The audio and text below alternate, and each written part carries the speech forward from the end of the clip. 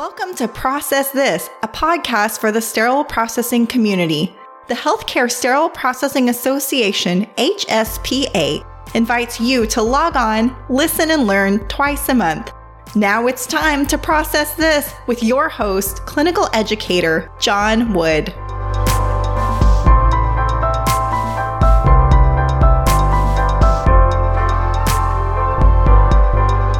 Welcome to the Process This podcast. This is episode number 75. Thanks for joining me today. I hope that you are doing well. So today on the show, we have Amber Wood, who is the lead author of the AORN guideline for processing flexible endoscopes. Lots of good information for you to implement in your practice. We have a full show, so let's get to it. Amber is a senior perioperative practice specialist at AORN. There she serves as the lead author for several guidelines, including the recently revised AORN guideline for processing flexible endoscopes. Amber offers clinical information to members via the AORN consult line and contributes regularly to the clinical issues column in the AORN journal. She has served as a member of the Association for Advancement of Medical Instrumentation, AMI, a liaison to the CDC Healthcare Infection Control Practice Advisory Committee, HICPAC, and is a fellow of the Association for Professionals in Infection Control and Epidemiology, APIC.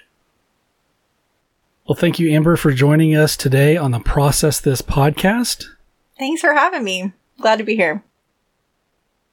So as we talk about flexible endoscopes, many of our listeners follow the AMI standards for practice in sterile processing. Can you kind of explain the difference and the similarities between the AMI standards and the AORN guidelines? Sure. So the AORN guidelines use an evidence-based process as compared to AMI, who uses a consensus process, where a consensus is a group that has to come to an agreement. So what you're going to find in the AORN guideline, how this looks different, is that when we make a recommendation, we have evidence ratings.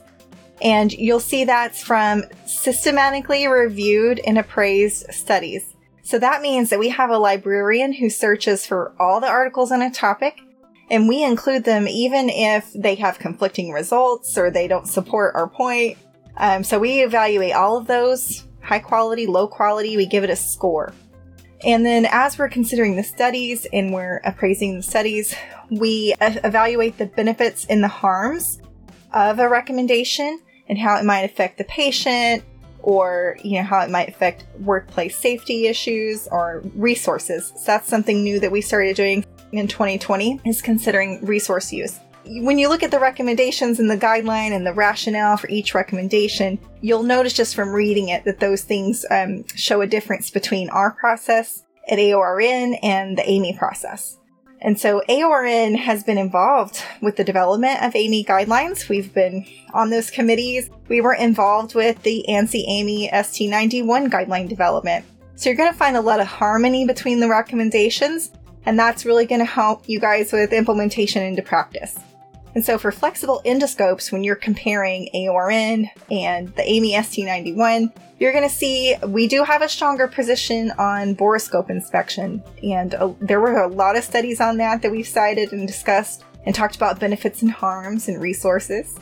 You're also going to see additional recommendations with handover from the OR team to the decontamination personnel. And then you're going to see more information about pre-purchase evaluation, including single-use and reusable endoscopes. And that's because we had a lot of studies that compared, especially with ureteroscopes, the cost and the benefits of using those types of scopes. So when we do that systematic approach, things show up in the literature that we end up including. Very similar. AMI cites evidence, of course, and they have cited evidence. They just don't have a research librarian who would do a review of all of the evidence on a topic. So as I understand it, there is a lengthy process for revising a guideline. You just can't throw one together in a week or so, right? Right. Can you walk our listeners through the process or what it takes to update a guideline? Yeah, so it is quite a process, and I wish it did take a week. A lot of times we tease it's like birthing a child, because it takes about 9 months to a year. So like I said, we kind of start with what guideline are we going to revise. We kind of get in mind what we kind of want the scope of that topic to be, what we want to include, what we want to exclude. What kind of questions, research questions do we have as we're going through the topic? And we gather all those terms, like for search terms for the librarian. And so we have a medical librarian. She's actually also a perioperative nurse, which makes all of our job a lot easier. She's like our unicorn, as we say. But she reviews all the major databases for research articles using those search terms, following a systematic process. There is a rigorous process for that. And so she finds all the articles on the topic, and then the lead author goes through each one of those articles. We review it. What was its quality? Was it published in peer-reviewed literature? We score it. We compile them. We have a second appraiser who is external, usually a PhD nurse, who would also score that article and the quality. And we compare scores. So it takes several months just to do that process and to go through and review all the studies. So make sure we have the best evidence. And a lot of times when we're reading a study, we'll find in the references another great study cited, and maybe it didn't come up in the literature search. So then we call it a snowball. We'll start searching those references. So we make sure that we've got the best evidence that we can find, and not just cited evidence, but just the best evidence we can find. And so we go through all that, and we start synthesizing it by topic. So maybe I've got a question like borescope inspection, and I pull all the articles I found on borescope inspection. And then I start synthesizing. What do all those articles say? Are they all saying the same thing? Are they saying different things? What were their results? How can we make a recommendation out of it? And that's where we come to make recommendations. And once we make a recommendation, we have drafted the document. We have a guidelines advisory board, including a representative from HSPA, Sue Klasik. And we have representatives on that board of our members and our liaison organizations. And they review the document as well and give us feedback. We then post that draft for a public comment period of 30 days. It's on our homepage at aorm.org. Anyone is open to comments. You don't have to be a member. A lot of people think that, but you can create a free account and review the document, put your comments in. We do a very rigorous process to review all those comments and make sure we're addressing everyone's concerns or comments or support. And adjust the recommendations as we need it. Then we send that to our guidelines advisory board. They vote on it, and once it's approved, then we move on with publication. So it's quite the process, and we have several checks and balances in place to make sure that we're not writing guidelines in a silo and that we're collaborating and making sure it's evidence-based, but it's also feasible for implementation. Great. So let me get this correct. Anybody can comment on the guideline during that comment period, correct? Yeah, your mom could comment on it if she wanted to. Well, maybe we'll just leave my mother out of this. Well, that's great. So there have been lots of changes with flexible endoscopes over the past couple of years. In fact, if you look at the ECRI top 10 hazardous list, something to do with endoscopes is always on there. So, what challenges did you face while you were working on this guideline? Yeah, that's a good point. There are so many outbreaks. There's more outbreaks related to endoscopes than there are for any other reusable device. So we had a lot of case studies to pull from, unfortunately, a lot of outbreak reports. And so we really had a challenge to go through. The timeline was difficult to look at studies. We look back 5 years, or back to the last time a guideline was updated, and it was really difficult to compare studies that were older because we know so much has changed with endoscopes. We're implementing new interventions all the time in how we make sure that we are complying with manufacturer's instructions. Sometimes those instructions change, and so it can be really difficult to compare those studies, and sometimes we don't know all the other interventions that were done. So we had the most studies I think I've ever reviewed for a topic was with this guideline update, and it was just extremely difficult. It was a large amount of studies. They were very technical, a lot of laboratory studies, very scientific, and really difficult to think about how we would translate that into clinical practice and how that matters for outcomes. it was really a challenge to kind of synthesize that. And then from the guidelines side, because this is such a hot topic, there's a ton of guidelines. There were 60 other guidelines, both nationally and internationally on this topic. Huh. And so this is a U.S. focused guideline. So we focus on the U.S. guidelines, especially the ANSI/AAMI ST91 was a key player. Multi-society guideline from the GI societies, and SGNA when it comes to the GI endoscopes. And then we've got for the bronchoscopes, we've got the pulmonologist societies. They have guidelines. For the urology endoscopes, the urologists and the urology nurses have guidelines to follow. And of course, our sterile processing associations. HSPA has an awesome endoscope manual that has a lot of great information. Infection control and epidemiology colleague guidelines. There's SHEA has guidelines, CDC has guidelines. So you see, we just have a plethora of guidelines just even in the United States to consider. But then you look internationally, they have the same thing going on in every country. You've got the European group consolidates into European guidelines. We have World Health Organization guidelines, World Gastroenterology Organization. So there are just a ton of guidelines. And if you are an international person listening to this, we did review those. They are cited at a high level. Like, for example, you should do a leak test. Everyone agrees, for the most part, that we should do a leak test, right? So those guidelines are cited there that support that statement. But maybe not down in the nitty-gritty details about how it's done. We didn't get into all the international guidelines at that granular level, but they are included, the ones we could find through our evidence review process. It was just a challenge to synthesize all the guidance, all the research. It was a lot. It sounds like it. So when I go to look in the guideline, the flexible endoscope guideline, what things am I going to find, or what things are in the scope of the document? Are there things that are not included that I, should look somewhere else for? Probably the biggest thing you're going to notice is that we don't talk in detail about manual high-level disinfection processes for flexible endoscopes. We mention it, but we have more of that content in our guideline for manual high-level disinfection because we really emphasize the automated processes, but we mention how to do the manual, but we don't get into all the chemical safety into this guideline because we have that in our other guideline, and we're just trying not to duplicate content across the guidelines. So that's probably the biggest thing that you'll notice. Also, we don't include ultrasound probes and TEE probes. That's not a part of this guideline. This really focuses on our GI endoscopes and our bronchoscopes and our urology flexible endoscopes, mostly endoscopes with lumens is most of what the research was on. We know flexible endoscopes are really complex medical devices that create challenges, just difficulty processing these scopes. How are these items addressed in the guideline? Yeah, we really address this right up front. It's in the purpose statement. It's why we have a guideline. This is why we haven't fixed this problem. It's because these scopes are complex. Our processes are complex. It's really difficult to achieve effective cleaning and processing.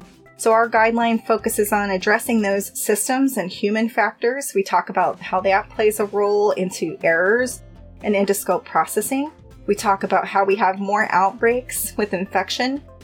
So we talk about that narrow margin of safety and how we can have that improved. And we talk about sterilization. That gives a greater margin of safety in the process. And also we talk about using single-use and disposable endoscopes and disposable components of like the duodenoscopes. Talk about the challenges with cleaning, the regulations we've gotten from the FDA, and how that has affected our endoscope processing. We talk about competency. That's a huge part of human factors and systems issues. We need leaders.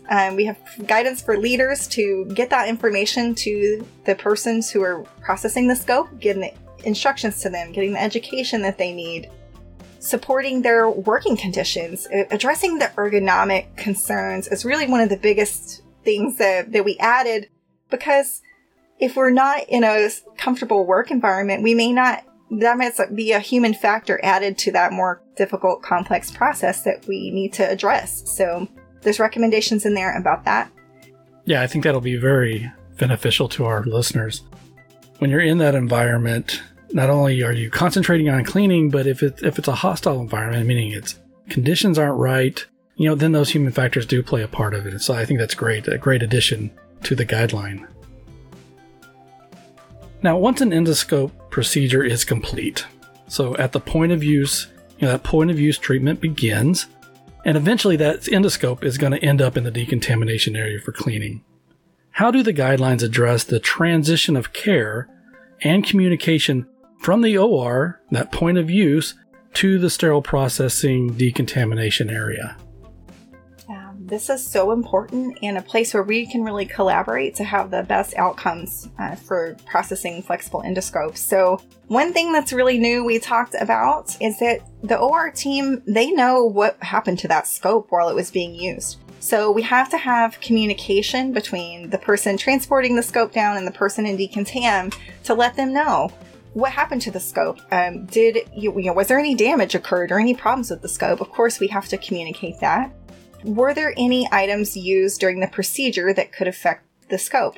And we had a lot of studies about simethicone in GI procedures and how that did we use that during the procedure? That needs to be communicated, because we know in decontam we might need additional cleaning, we might need a different product. So we want to make sure that's communicated. Use of lubricants. We had a great study from the Offset and Associates that they found lubricants and tissue adhesives and simethicone use, and they found these things in endoscopes. And so we want to make sure that the OR team, when they're using these things, that they're communicating that.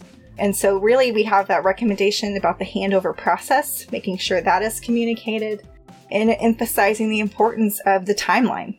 That has to be part of the handover too. We want to make sure that point of use treatment begins immediately after completion of the scope use. And so we have some challenges there, especially when scopes are kind of kept around just in case. With the bronchoscope, sometimes that happens. We want to make sure that we're keeping the scopes moist. We're doing that point of use treatment as soon as the scope's done being used, and we're immediately transporting that, and we're making sure we have handover communication so that we can make sure that when the scope arrives in decontam, you know the time frame that the scope's been sitting and waiting for processing. And so you can make sure you're following the manufacturer's instructions, and we include recommendations about that, either following the manufacturer's instructions if they have a time frame such as 60 minutes, or the facility has their own time frame to make sure if the specific scope doesn't have a recommendation, that you're making sure if delayed processing and that extended soaking is needing, that that's happening. So really a lot of emphasis on that communication, so that way when you get the scope to process, you know what happened and you can do the right best thing in accordance with the IFU to process that scope. Great. Yeah. And I like what you said about the communication, the collaboration it's going to take for those processes to happen. Cleaning, again, one of our top concerns when dealing with endoscopes. As we all know, improper cleaning can lead to ineffective disinfection or sterilization. Knowing that cleaning is important, what recommendations do the guidelines provide to assist with cleaning? There are so many recommendations about cleaning. A lot of it you're already doing. It's in the IFUs. It's, using the right type of brushes, using the right products. Those are the recommendations that are already there. And we really want to emphasize the cleaning as well. And we share the studies that show about the inefficient cleaning. Because if we're going to talk about things to lower the margin of safety by doing sterilization, well, that's not going to do us any good if we have insufficient cleaning. So we really emphasize that those things go together. And what you're going to see is recommendations to verify cleaning. We see this also in AAMI ST91. We want to see inspection. We want to see visual inspection. We have recommendations for borescope inspection.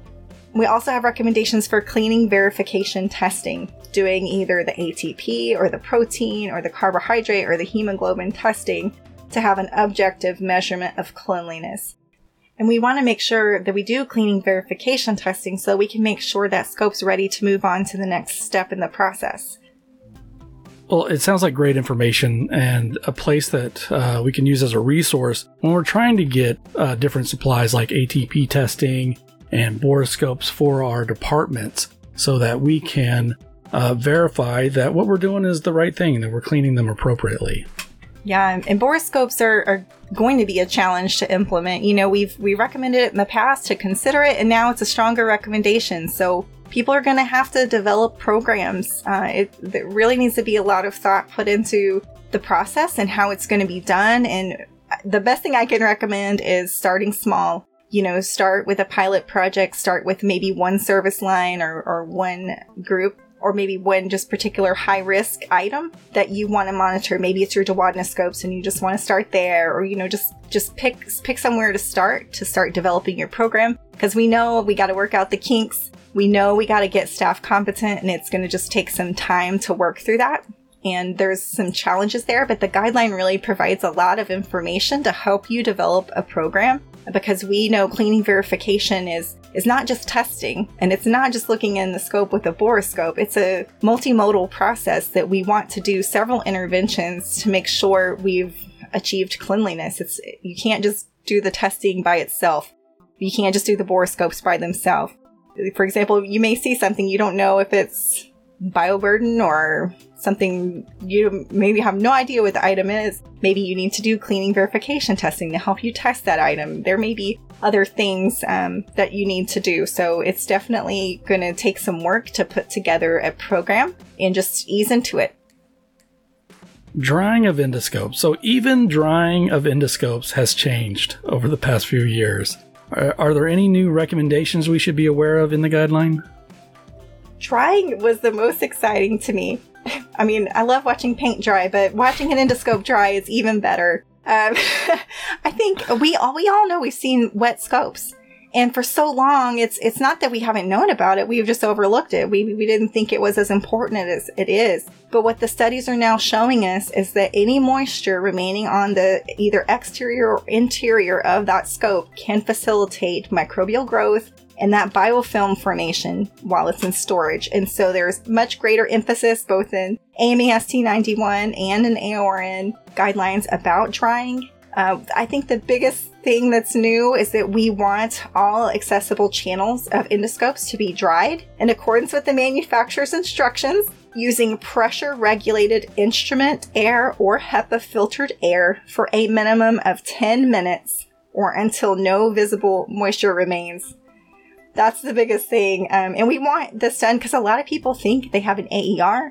It does an air purge cycle. Maybe it has an extended drying. They think that's sufficient, and it's not. When you pull that scope out of the AER, automated reprocessor, you still have to dry it externally. You still are going to have to go through this process to purge the channels. Like I said, 10 minutes or until there's no visible moisture. There's other ways to get around this if you don't have 10 minutes. There are devices that are compatible with endoscopes that can dry it, so it doesn't have to be such a manual process. And there are drying cabinets that you can use some of this time to dry, can be done in a drying cabinet. So there's other options than a person standing there doing it manually, but of course that is acceptable in accordance with the IFU. We just want to make sure that that air that's going in is of quality that we need. So it's filtered air, instrument air quality or HEPA filtered, and that it's pressure regulated because we don't want to damage the endoscopes during this process. But it is so important to make sure it's dry so that biofilm doesn't start developing. So gone are the days of the drip dry. Is that what you're telling me? It's gone. It's gone. All right, storage. So storage of endoscopes always seems to be some sort of hot topic somewhere. I get this question a lot. I'm sure you do. How long should we store endoscopes after high-level disinfection? I really want to tell you the answer, but we want a specific answer. There is not one. I'm sorry. Course. Nobody ever likes this. Everybody wants the time, but the studies were really conflicting. We had storage times of 7 days because that was the previous recommendation. We had a lot of people researching that. So we saw that was effective, but also we had some studies showing up to 21 days, up to 56 days. And really what it boils down to is what are the storage conditions? Was there optimal processing? Was there drying done before it was placed into storage? Did we use a high-level disinfectant or a liquid chemical sterilant? So the liquid chemical sterilants had a greater log reduction, so those endoscopes could stay in storage longer without contamination than high-level disinfected endoscopes. So it really just depends on how it was processed, how it was stored. So unfortunately, we still recommend doing a risk assessment, but I think it is a fortunate thing. So you can evaluate your process. You may be able to extend that storage time from 7 days if you have evaluated your storage. If you've looked at what kind of scopes that you're using, that's another part of it too. Are we in a restricted area? How are we handling those scopes? And so it is possible, and we provide guidance for teams for determining what that time frame should be, depending on your specific facility and your setup you have. All right, last question. If one of the listeners wanted to get a copy of this newest guideline, where and how would they be able to do that? Yeah, so it's a little bit hot off the press here. It just came out electronically. So right now it's currently only available in the eGuidelines Plus. This is an electronic subscription to the AORN guidelines. So you can go to aornguidelines.org and there's information in there about the guidelines and how to access the eGuidelines Plus. That right now is a facility subscription. So you might want to talk to your OR team, your infection prevention, see if they already have a subscription. But other than that, you're going to have to wait till the book comes out for 2023 in January. It will be in the print book of the Guidelines for Perioperative Practice. All right, so wait for the print book or make some friends. So that are the options. All right, well, thank you, Amber. We appreciate your insight and we appreciate this guideline. There's lots of information, so thank you, and thanks for being on the show. Thanks so much for having me, and thanks for the work that you do to get this information out. And for everybody who's processing these scopes, thank you so much for all you do.